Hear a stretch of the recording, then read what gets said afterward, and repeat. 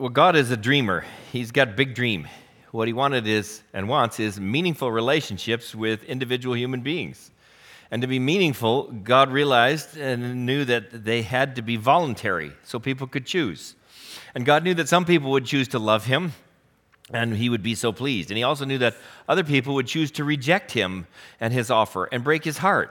But God still had the dream that all people would choose to repent from sin and love him. In fact, 2 Peter 3:9 says, "The Lord is not slow to fulfill his promise, as some count slowness, but he's patient toward you, not wishing that any should perish, but that all should come to repentance." So to make that possible, God sent Jesus into this world to pay the price to eradicate sin, which was innocent blood had to be shed. And Paul explains it in 2 Corinthians chapter 5, where he said, in Christ, God was reconciling the world to himself, not counting their trespasses against them, and entrusting to us the ministry of reconciliation. So those who respond in faith and in repentance become fully devoted followers of Jesus Christ. And then it's our job to share this message of reconciliation, to be the link between God and somebody who's far from God, and to help bring them together. And sometimes that can be pretty challenging. Miguel Cervantes, 1547, wrote what became the play Man of La Mancha, and he wrote the book. But in it, he has this knight, Don Quixote, who goes out to right all wrongs and to take on impossible fights. And Cervantes, actually, the author, spent over half of his life in prison for his religious convictions. And in it, he sends out Don Quixote just to fight the impossible things, to right every wrong. And in fact, the song, to dream the impossible dream, to fight the unbeatable foe, to bear the unbearable sorrow, to run where the brave dare not go, to follow the quest, to follow the star, no matter how hopeless, no matter how far, to fight for the right without question or pause, to be willing to march into hell with a heavenly cause. Well, he was told before he went out on this quest, you're going to take such a beating. And they were right, he did. But he says, winning and losing doesn't matter, but only if you follow the quest. Follow the quest is to follow the Christ. And to dream big dreams, because you know that people that you know and love, that God loves, are far from God. And you dream about the day when they come to know Jesus. And you pray for the time when they repent and they believe. And you hope for the moment when they ask you to lead them to the Savior. And you say, well, Pastor Ty, I've done that over and over. I've prayed for this so-and-so in my life for so long, and my heart has been broken over their non-relationship with God, or their broken relationship with God. And so I'm discouraged. Well, I would tell you, don't quit. Keep praying. Don't give up on what God can do. You don't know how the story will end. And the fervent prayers of righteous people make a big difference. So when the dream dies or is broken, sometimes, in our walk of faith, there are twists and there are turns, there are bumps, there are bruises, there are setbacks and heartaches that we don't anticipate. So we're talking today about those who leave the faith, people that you know, people that you've heard of, people that you love. In 1997, a youth pastor named Joshua Harris became an author and published a book named I Kissed Dating Goodbye. Sold over 1 million copies. And in fact, one of those came to our house, and we read it and talked about it. It's basically encouraging purity in relationships, and at least in that's his major thrust of how do we help people to live pure lives before they get married. He also wrote Boy Meets Girl and Stop Dating the Church, Fall in Love with the Family of God, and Sex is Not the Problem, Lust Is.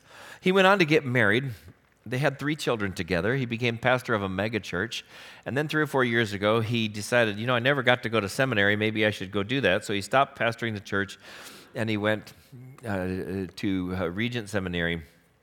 But then 2 weeks ago, he really just blew away the evangelical world by announcing that his marriage is over and that he's left the Christian faith. And in fact, he apologized in his statement for contributing to a culture of exclusion and bigotry. In fact, then he went on to say this, I have undergone a massive shift in regard to my faith in Jesus. The popular phrase for this is deconstruction. The biblical phrase is falling away. By all the measurements that I have for defining a Christian, I'm not a Christian. Many people tell me that there is a different way to practice faith, and I want to remain open to this, but I'm not there now. So this was on an Instagram, kind of a shoulder over the shot, looking at a placid mountain lake as if everything is calm and peaceful. Well, what should we do when public figures or beloved friends or even family members leave the faith? How do we react lovingly? And how do we, at the same time, remain true to Jesus Christ? I mean, Christian parents dream that their children will learn to love Jesus Christ through their influence, will grow up in a home where it's consistent with what you learn at church, what you read in the Bible, and that they too will become fully devoted followers of Christ as adults, that they will make the shift from a child's faith to the faith of an adult. But what do you do when your dream dies or never comes true? I mean, sometimes parents dream dreams for their children that are crushed or broken or can never become reality. There's parents in the Bible this way. There are lots of them, actually. You start just at the beginning, Adam and Eve. Can you imagine when they learned that one of their sons had murdered the other one because he had gotten so mad at him? Or Isaac and Rebekah had twins, Esau and Jacob. And then Jacob managed to steal his brother's birthright and then his blessing. And then he ran away and hid because he knew his brother was so mad he was going to take revenge. And Esau felt betrayed by everybody in his family. And so he became very angry, and he went and he just married a pagan wife from the culture that they were in, and then another, and then he saw that it broke his parents' heart, so he did it again. Or in Judges 13 to 16, you have Manoah and his wife who are infertile and can't bear children and just grieving over it. And then God's messenger shows up and says, good news, you're going to have a son. He's going to be dedicated to the service of God for his whole life. And so take good care of him and raise him right. And his son is named Samson, who grew up powerful, but with complete lack of discipline and abused his power. He ends up shacking up with the daughter of one of their arch enemies, the Philistines. She broke him down. He was arrested, imprisoned, his eyes gouged out. He became a shell of his former self, and God was still able to use him, even in that condition, still chose to. Or you look at David. His children broke his heart. His fourth oldest son, Adonijah, who the Bible says kind of has an interesting side comment, David had never counseled or disciplined him. Had never corrected the young person. He attempted to take the kingdom away from David by force while David was on his deathbed, and Adonijah died in the attempt.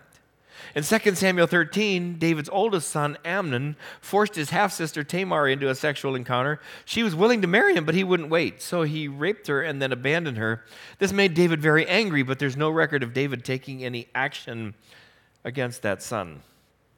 So her brother, Absalom, schemed for 2 years, finally managed to manipulate Amnon's murder, which was motivated by revenge. Then Absalom ran away to hide, and David wept bitterly, but there's no record of him doing anything to correct Absalom. In fact, he finally received Absalom back into Jerusalem. Absalom becomes emboldened, leads a conspiracy large enough to make David run out of the city to save his own life. And in the ensuing conflict, Absalom is killed. David is heartbroken. 2 Samuel 18, it says, the king was deeply moved, went into the chamber over the gate, and he wept. And as he went, he said, oh, my son, Absalom, Absalom, my son, would that I had died instead of you. Oh, Absalom, my son, my son. This is the same guy who wrote Psalm 34. Verse 3 says, oh, magnify the Lord with me. Let us exalt his name together. Verse 11, come, O children, listen to me. I'll teach you the fear of the Lord. What man is there who desires life and loves many days that he may see good? Keep your tongue from evil and your lips from speaking deceit. Turn from evil and do good. Seek peace and pursue it. Or Psalm 103, verse 13, as a father shows compassion to his children, so the Lord shows compassion to those who fear him. You know, at another point, David had another big dream that was broken. Had to do with his hope to build the temple. So David went and sat before the Lord. And when you've had a dream broken, that's one of the best things to do, just to quietly come sit before the Lord. In fact, even at the end of the service, if you want to just come sit at the foot of the cross or over on the steps and just to pause before the Lord, David did that and he prayed. 2 Samuel 7, and halfway through his prayer it says, he's talking to God, therefore you are great, O Lord God, for there's none like you. There's no God beside you, according to all that we have heard with our ears. I mean, David's prayer of brokenness turns into a prayer of gratitude for a God that he can trust and follow. What about Jesus? 12 disciples, one of them betrayed him. Jesus even knew it in advance. In Matthew, Mark, Luke, and John, all 4 Gospels records at the Last Supper, Jesus says, one of you will betray me. The person who's dipping his hand in the same dish with me is going to betray me. It would be better for him than if he had never been born. Or what about Paul? He was abandoned and abused by ministry partners from time to time. 1 Timothy 1, he's talking to Timothy, his son in the faith, and he says, this charge I entrust to you, Timothy, my child, in accordance with the prophecies previously made about you, that by them you may wage the good warfare, holding faith and a good conscience. By rejecting this, some have made shipwreck of their faith, among whom are Hymenaeus and Alexander, whom I've handed over to Satan, that they may learn not to blaspheme. Death of a dream. What do you do? Have you ever heard God say no to a dream? I mean, David wanted to build a temple to the glory of God. God said no. Paul wanted to preach in Rome. God said no. Go sit in jail. Just write letters. Maybe you want to become a missionary. The mission board said no. You wanted to marry a certain person, live in love forever. And true love said no. And God said no. What do you do then? What do you do when your dream dies? See, rather than let it be an emotional thing, you can determine how you're going to respond. It may have been a good dream. Sometimes sin or doubt derail our dreams, but sometimes God has other plans. Can you trust God with your broken dream, with your heartache? So number 1, refuse to quit dreaming. The dream isn't everything, even though we feel that way. You've been blessed with a whole lot more than that dream. You are more than your history. You are more than your marriage. You are more than your family. You are more than your job. You are more than your ministry. You are more than your children. When your dream dies, you have a whole lot left. And to take time sitting before the Lord to say, what's left when the dream dies?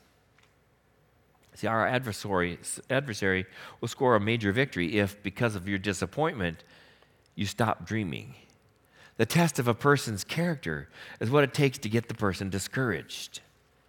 Christianity Today did a whole panel discussion on this unbelievable and discouraging Joshua Harris story.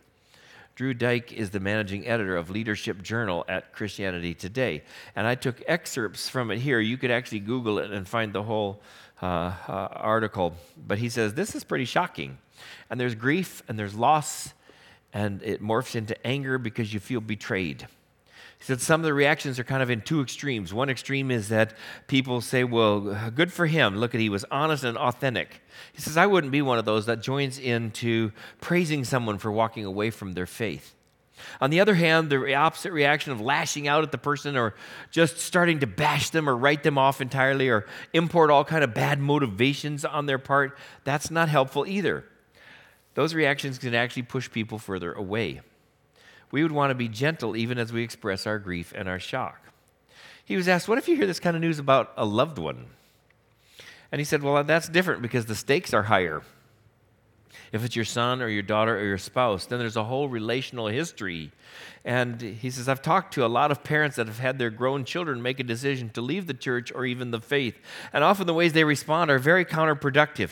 You think you can tell them what they need to do or start preaching at them or get incredibly defensive. But then there's a lot of white-hot emotions that arise, especially in the immediate aftermath of somebody saying, I'm out. I'm not a Christian anymore. So you need to take a deep breath and take a step back and really be careful how you approach the topic of faith going forward. He's asked, well, what are some things you should absolutely never say to somebody who just decided to tell you that they've left Christianity? He says, well, saying something like, quote, you're just doing that because you're compromising morally and you can't hack at being a Christian anymore, so you've changed your creed to match your conduct, because that's probably not helpful, even if it's true. And it won't be helpful facilitating productive dialogue into the future. He said, I think another thing people get wrong is that they immediately try to argue. He said, and I love apologetics. They're absolutely essential, and we need to study. We need to know what we believe and why. But when you jump right into that after someone tells you they no longer believe, that can be unhelpful. He says, I think the first thing to say instead is just to affirm your love for them. To say, I understand you're changing your stance on faith. We are still in a relationship. I love you. and I'm not going anywhere. That's huge because they need to hear that when they're in this vulnerable spot. To hear that kind of affirmation from you is essential. So if we suspect somebody's faith is at risk, you could ask open-ended questions. He says, like, how are you doing these days spiritually? I'm curious. What's happening in your heart? And then if they do open up, it's really important to hear them out entirely without jumping in, without interrupting, without arguing. He references his first book, which Drew Dyke wrote, Generation Ex-Christian, Why Young Adults Are Leaving the Faith and How to Bring Them Back. And he wrote that in 2010. He says, I've tracked dozens of mainly 20-somethings that had walked away from their faith, and it was a good practice for me because I love to argue and love to get in there and mix it up, but I was the journalist, so I had to bite my tongue and just listen to their entire story for an hour or two. And it was incredible to me because often when it comes up, someone jumps in and starts to argue with them rather than hearing out their story. And often the very first things they say aren't the real issues. They might have an intellectual objection to the faith, but when you dig in and hear the story, something about their faith journey, they had an awful experience, perhaps in their childhood, probably in the church, and maybe that's the core issue. So it's really important to get the full story, he says, at first, without arguing and without judgment, so that you can have productive conversation later. So somebody said, well, what if they've left the church and they decided they're not Christian anymore and that's their final word? He says, obviously, if somebody has totally rejected the faith and walked away and made that announcement, it's hard to get them back, come back to church, and open back up to faith. I'm not going to pretend it isn't discouraging and heartbreaking, but it's also not hopeless. If that person at one point was a passionate believer and really ascribed to these things and then changed their mind, who's to say they won't change their mind again in the future? I have somebody I pray for. I see every so often out on the golf course, and he was an avid Christian as a teenager and has since walked away from the Lord. And yet here he'll hang out with a preacher every so often. Well, a couple of weeks ago, at the end of the 18 holes, he said, hey, let's take a minute and pray. Oh, wow. Okay, let's do. And that's what also Drew found here in his interviews with these self-described ex-Christians. That's one of the questions he would ask. Do you still pray? And amazingly, most of them said yes. Now, when he heard them pray, some of them were angry, very honest, desperate sort of prayers. He says, but I was encouraged because they were still praying, that God is still working in people's hearts, even when it seems like they have left. So God hasn't given up on them. Let's not give up either. God is that good shepherd that leaves the 99 to go searching for the one. So we need to have the same heart and the same commitment and keep the same hope. In fact, he points out that there's been an acceleration in the number of people in the West claiming no religion. In 1990, it was 11% of American population. In 2010, it was 22% that claimed no religion. Today, it's somewhere between 34 and 36%. Among millennials, it's over 50%. So that's where for us to get too picky about how we dress or the kind of music or what kind of style we have when the world around us needs Christ. It's so important to keep our eyes on the most important things.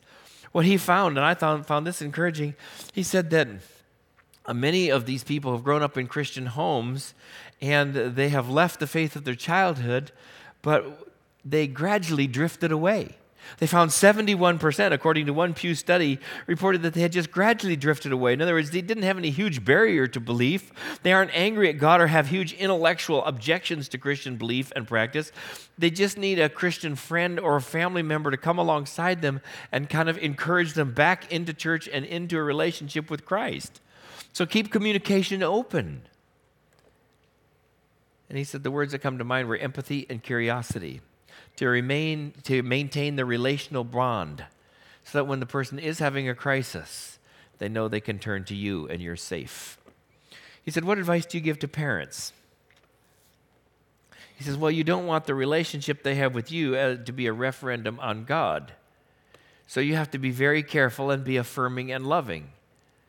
And it's hard, but you need to stay gentle and sensitive and open. So keep yourself passionately following Jesus Christ, because ultimately the best apologetic is a life lived for Christ. You know, we can end up asking ourselves when our kids walk away from Christ, what have I done wrong? Where have I failed? And maybe we have. but God is still at work. And recently, I prayed with a parent. He said, I have a kid that grew up knowing all about Jesus, going to church, then has walked away, but now is having a life-threatening condition. And so we prayed together, Lord, use this crisis to bring this person back to you. He's out looking. He's that shepherd looking for the lost sheep. Cindy and I have been reading this book by Jim Burns. I don't have time to tell you about it, but Doing Life with Your Adult Children. Keep your mouth shut and the welcome mat out. I'll leave it up here if you want to come look at it. Afterwards, he has some good things to say. It's the whole picture that we find in Luke 15. Sorry we took so long to get there, of the prodigal father and his sons. Prodigal, of course, means wasteful, but it also means lavish. And in the story, the father is lavish. He, at his son's bizarre request to say, give me my inheritance now before you die, the father splits things with his sons and gives his son, who wants it, his share of the inheritance. And the son leaves and goes off to the far country. Now, there are limits. The father was very, very generous, but he didn't chase the son down. He didn't ask him to change his mind. He didn't send somebody to the far country. He didn't compromise his beliefs. And when you look at the story, you see that the father is at home praying. He's waiting. I think he's sitting on the front porch in a rocking chair. And you know what he's thinking about? He's not thinking about regrets. He's not thinking about angry thoughts. He's not thinking about how unfair his kid was or how ungrateful or a whole lot of stuff that we think. He's thinking about real love. And would he ever have a chance to show real love again? Even though it's completely undeserved. So he doesn't chase his kid to the far country. He just waits patiently at home without answers, without knowing. But he gets his heart ready. And when his son shows up as a shadow way down the road, well, it says in Luke 15, his father saw him and he felt compassion. He ran to him and he embraced him and kissed him. And the son said to him, Father, I have sinned against heaven before you. I'm no longer worthy to be called your son. But the father said to his servants, quick, bring the best robe and put it on him. Put a ring on his finger, shoes on his feet. Bring the fattened calf and kill it. Let us eat and celebrate. For this my son was dead, but he's alive again. He was lost, and he's found. And they began to celebrate. Too much introspection, too much second guessing robs us of energy to get on with it. You've probably made your mistakes. So have I. Give them to God. Draw the line. Ask for forgiveness if necessary, and then keep moving forward with Jesus Christ. And redirect your energies to dream again. Because the dream that you had isn't everything. Remember, you've been blessed with a lot more than that. Your history, your marriage, your family, your job, your ministry, your children. Your dream is more than that. And when your dream dies, you still have a whole lot left. So as Paul said it then in Colossians 3, put on then as God's chosen ones, holy and beloved, compassion, compassionate hearts, kindness, humility, meekness, patience, bearing with one another, and if one has a complaint against another, forgiving each other. As the Lord has forgiven you, so you also must forgive. And above all these, put on love, which binds everything together in perfect harmony. St. Francis prayed it this way, Lord, make me an instrument of your peace. Shall we pray? Lord, thank you for your word. Thank you that we can even take a few moments to reflect on that word and to see your little picture of offering yourself, your life-giving blood, to cover our sin. So even as we enter into this moment, speak to us, we pray. Amen.